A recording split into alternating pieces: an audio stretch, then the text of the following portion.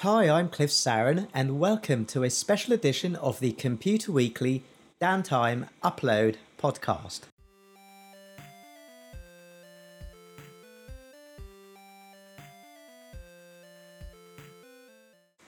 My special guest today is James Hatch, who works for BAE Systems. James, just to start, would you mind giving our audience a little bit of background about yourself and and some history about how you've ended up at BAE Systems, please? Thanks, Cliff. Hi. Yes, I'm James Hatch. I'm Chief Digital Officer of BAE Systems Digital Intelligence. And Digital Intelligence is an organisation that we set up within BAE Systems Group at the start of 2022, brings together 4,800 people across the kind of cyber, data, intelligence and space disciplines, really to give us a focus on this subject of digital advantage that we're going to talk about a little bit today. My background before taking on this role, I spent about 10 years running our cyber services within BAE Systems. And so I come at the subject of digital advantage and digital transformation very much from that world of being used to having things secure and trying to make them faster and more modern. That seems quite challenging.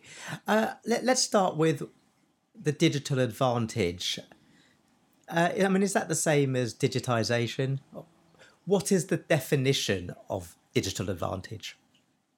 Well, there's something we're trying to get at here, which we've supported with this survey, which we amongst high trust sectors, by which I mean those organisations for whom their output is something that society depends upon. There has been a challenge in terms of achieving the full potential of digital technology and practices, and I think that the thing that's made that difficult has been combining traditional digital journey and digital transformation with the constraints and the special requirements of being a high trust organisation. And what we're really trying to get at is that actually I think what's becoming clear now is that it's not an optional thing. We are in a position where our adversaries, whether those be in crime or nation states or whatever, or economic competitors, are going through a fairly rapid progression of digital transformation. And something that I think has come out of what we've done in our survey is there's a real appetite to do that within the high trust sectors within the UK. And so we're just trying to look at what are the barriers that stop us doing that, and how can we address those? James, are you able to share some data from the survey in terms of what's the adoption or what's the appetite for digital transformation or digital advantage, and how much emphasis is being put on security and securing those developments, those projects? Yeah, and I'm sure we can provide a link to the fuller details. I'll pull out a couple of headlines. I mean, to me, it's really encouraging that across the sectors we spoke to, across the high trust sectors, there's a very high level of commitment to this change and to progress in terms of use of digital technologies and practices. 85% of our respondents said that it was essential to their business that they maximise the advantage of digital technology and practices to achieve digital advantage. Yes. And the one thing that was higher than that was 97% of people saying that there were significant barriers to achieving that. So I think that really reflects the importance of addressing specifically the challenges to adoption of digital technology and practices amongst high trust sectors. I guess before we go on, I should say that there will be a link to that research, and we'll also have in the article accompanying the podcast some of the data as well that we're discussing today. So so everyone knows that's what's happening. So what do you see are the main barriers in terms for tech innovation? What's stopping people actually getting this done? Well, I think this is really significant because there's sometimes an attitude that those sectors that are further behind on their digital journey, are further behind because they're someone, in some sense, don't get it, or they're Luddites or whatever. I think there's something really specific going on here, which is what I call the double challenge. We know that digital transformation is quite a hard thing to do anyway. There's all kinds of stats about so what portion of digital transformation programs, digital initiatives succeed and fail. But to do that in an organisation with particular high trust requirements at the same time requires you to achieve kind of two sets of goals at the same time. So that is fundamentally more difficult than doing it in a sector with less control and regulation and so forth around that. What are the main barriers to tech innovation? Broadly, it comes to three areas. The first of those is around people. The skills that you need to undertake this form of digital transformation in high trust sectors, you need to have both the digital skills and the full understanding of the constraints and challenges that operating at high trust requires. And that's quite a rare combination. Yes. The second category is around technology and its relationship to the organizations. The approaches to innovation, attitudes to security, and ways of managing organizations and the projects within them and the delivery within them. And then the third category is the kind of rather straightforward and blunt requirements of data in high trust sectors, where there's often classification, regulation, and other constraints that really make it more complicated and more difficult to undertake some of the things that you would be wanting to do. I mean, one of the things that I read from the research is that there seems to be a lack of confidence in digital capabilities. Why is there a need, do you think, for organizations to completely overhaul the ability to innovate? Those organizations that operate in high trust sectors, that is.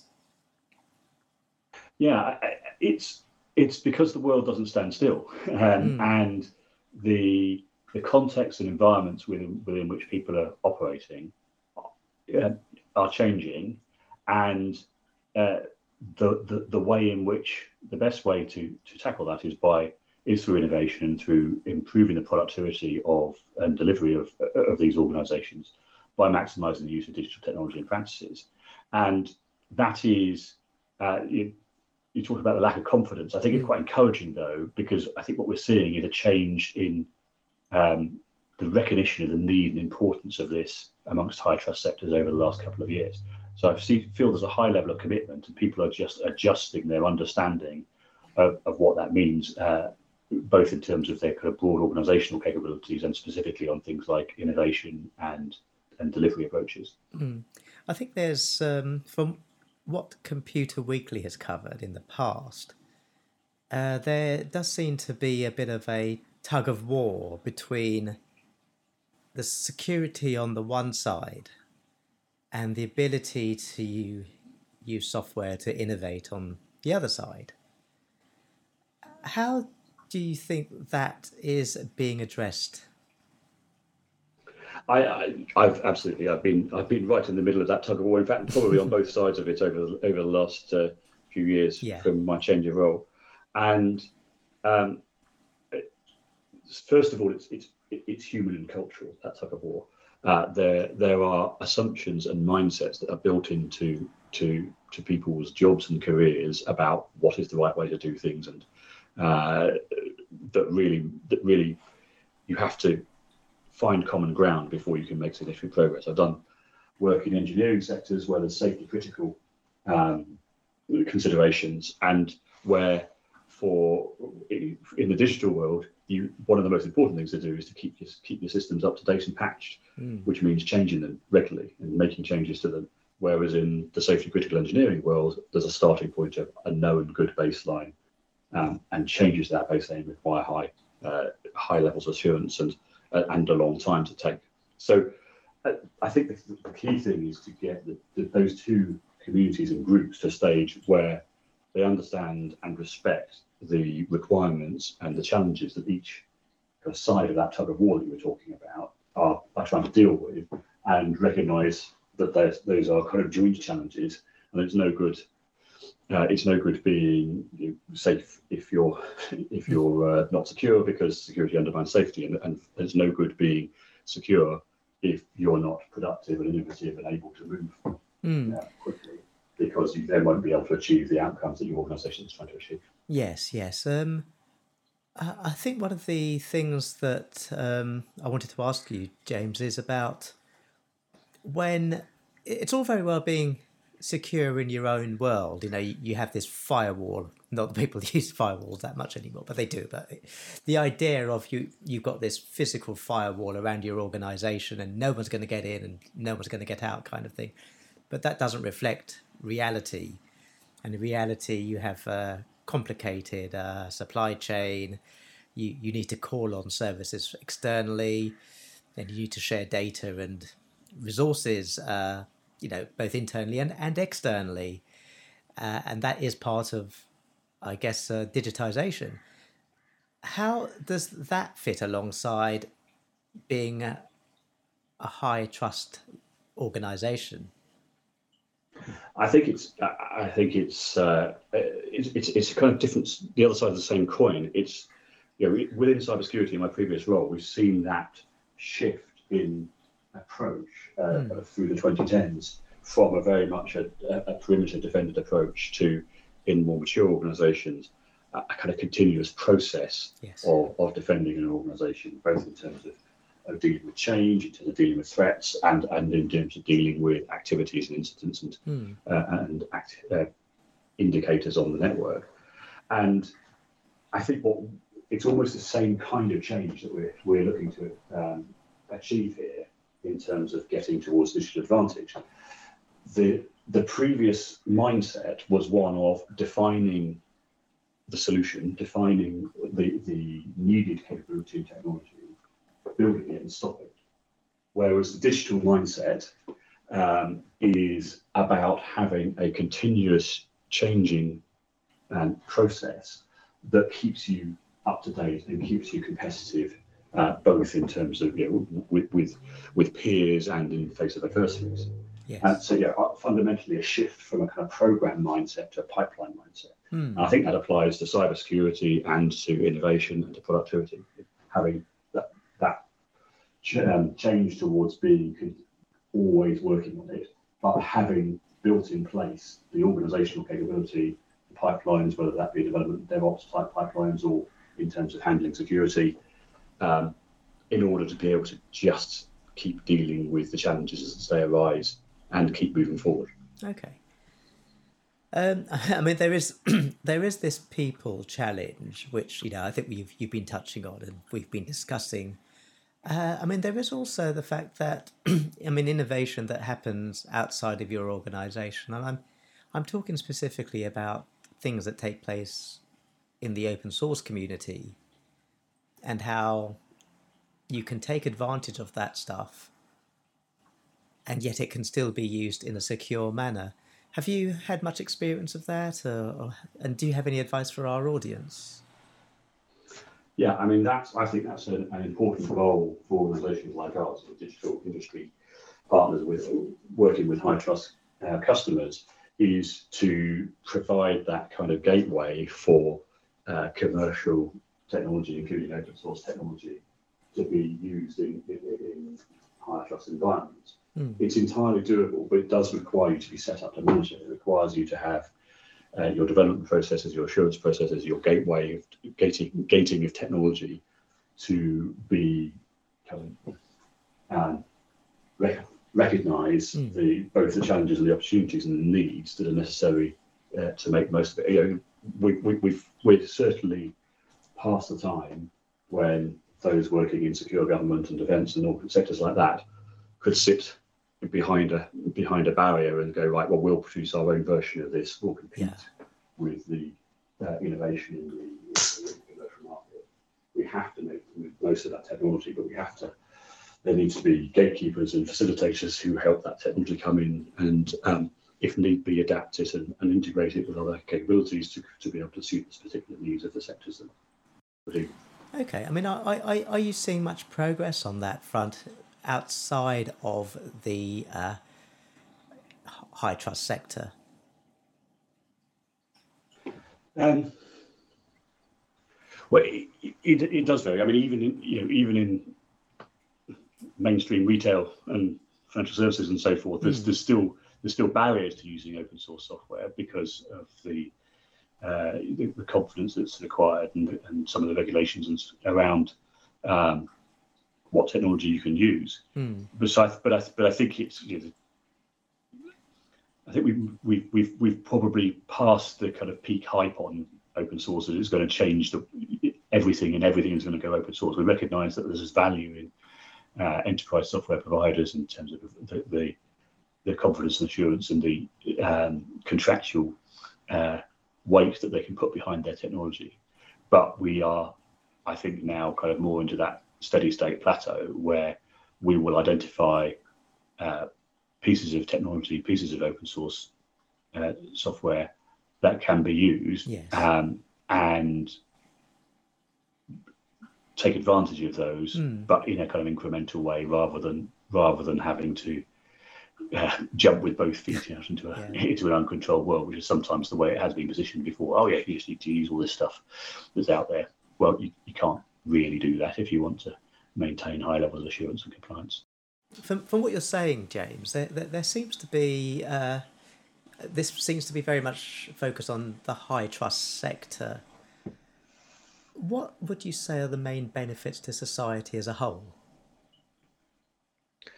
Well, I think we sometimes see those kind of arcane and back office bits of government as if they don't make a difference to the commercial sectors and wider society, but they really do. They underpin it. They provide the security and the infrastructure and the enabling services that make society work. So if we can achieve digital advantage in these sectors, we can make ourselves a richer and safer society, and also by being more competitive at a national level, improve our global influence across the technology sectors and those that connect with them, including security and defence and government relations.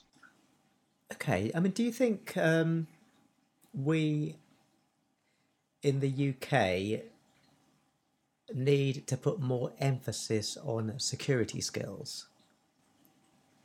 Do we have enough? Well, it's probably never enough, right? Exactly, yeah. I mean, cybersecurity skills is one of those subsets within the STEM group that we always want more of. I think there's some really good efforts going on with that. The National Cyber Strategy that the UK came out with earlier in the year has put a renewed focus on skills and capabilities, and the setting up of the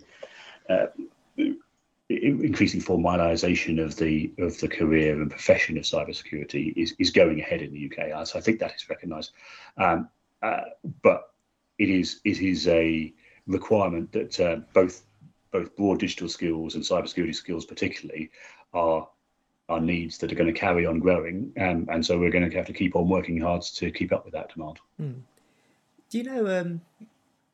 Well, I mean, since I've been writing about this stuff, and that's been quite a long time actually, we've seen various sort of IT director type roles. The chief information officer, the chief information security officer, most recently the chief data officer, and some people are even talking about like the chief AI officer, but I don't believe that one. Now, the idea that there is someone who is focused on joining the dots, I don't think that really exists at the moment. I mean, I've spoken to people who are CTOs, chief technology officers, and they seem to have this broad sort of view of how the technologies fit together. But what you really want is that plus security, so that you know from compliance, governance, what you can achieve at the same time as the art of the possible. That in a single role doesn't actually exist, as far as I know. No, I think that's right. It's strange, isn't it, the way that these job titles have changed? And CIO, I believe, when it was first invented, was explicitly meant to be very much a business role about information within a business. And now, when you say CIO, people hear IT director. I mean, this is what I'm trying to do with my role as Chief Digital Officer, although it's still in development. I think the big change is for digital technology, and I'm going to say digital technology rather than IT or computing. Yes. For digital technology is increasingly part of doing business rather than a back office function that supports the business. And I think it's that cutting across between the kind of functional underpinning role of IT in most modern organizations with the delivery of outcomes to customers, whether those be citizens, consumers, retailers, or retail customers, or other organizations. That joining up back to front between the business and the technology that underpins it is I think where that set of roles is going to have to change going forward. Yeah, maybe it's one for another conversation, but perhaps we need to get rid of the actual, word technology from digital technology. Certainly its association with IT and IT as in computers, hardware, and software. Absolutely. I was working through our plans for next year yesterday, and tools and technology was one of the 4 categories of change that we needed to look at. The other 3 being policy and process, people and skills, and culture and leadership. It's probably about that proportion. It's about 25% to do with the technology, and most of it is to do with how you organise yourself as a business and how you operate to maximise the use of that technology and to maximise the benefit of that technology. Particularly that change from kind of program thinking, defining an outcome and going and hitting it, towards a pipeline thinking, where you set something up and continuously drive towards a distant objective, but making progress all the time. Okay. Well, James, it's been fantastic talking to you. Thank you very much. And thank you very much for listening. Goodbye.